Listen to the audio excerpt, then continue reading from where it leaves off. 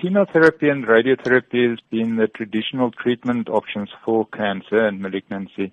The premise that they work on is to basically attack the tumor to try and kill the cancer cells themselves. With immunotherapy, we don't target the cancer at all.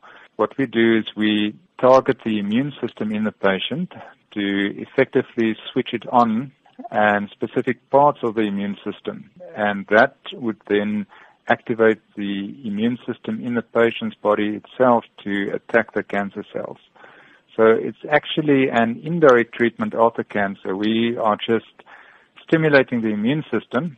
And how effective is it?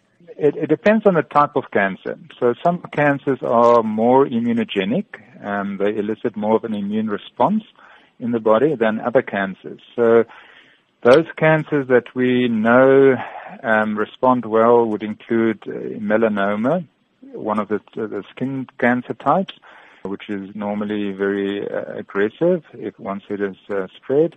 And then also other cancers, some of the lung cancers, bladder cancer, a small group of the breast cancer patients, but the majority wouldn't qualify for immunotherapy. So it depends on the type of cancer. Traditionally, melanoma has not been a cancer that responded very well to chemotherapy or radiotherapy. And with the new immunotherapies, we see much, much better responses. Patients living much longer once they respond. And what about any side effects from immunotherapy? In general, it's tolerated much better than chemotherapy. Most patients have very little side effects. The type of side effects, some patients have an immune response in other parts of their bodies. In other words, the immune system that is now being switched on also attacks some of the other areas in your body. So you might get an immune response in your lungs, for example, and get an inflammation response in your lungs or in your joints or in your bowels.